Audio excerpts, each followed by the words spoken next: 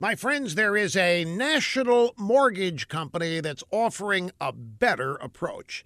It's American Financing, a company of helpful mortgage consultants who are salary-based. They're not commission-based, and that's important because it allows your goals to always be first with American Financing. It's earned them an A-plus rating with Better Business Bureau and thousands of positive customer reviews. Now, if you're a homeowner, your house is more than just the place you live. It's an incredibly valuable financial asset.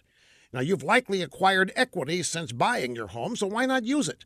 Refinance to access cash for a home remodel project or spend less on interest. When you're ready to refinance, make the call to American Financing. The number is 800-795-1210. That's 800-795-1210. Or you can go to AmericanFinancing.net. American Financing, NMLS 182334, www.nmlsconsumeraccess.org.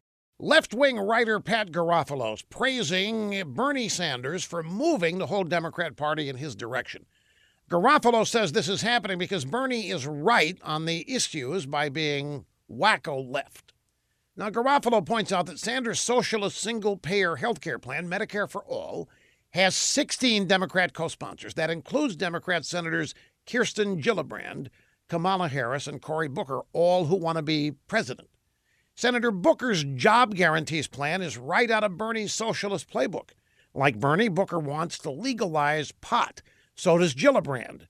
Following Bernie's lead, all three Democrat senators have sworn off taking corporate PAC money because corporations are so evil. But the Democrat establishment is throwing sand in the gears of Bernieism. Just the other day, they said that only real Democrats can get the party's nomination, presidential nomination. Well, that would ice Bernie out because Bernie is a commie. Well, he's an independent, but he's a commie. He doesn't have a big D after his name.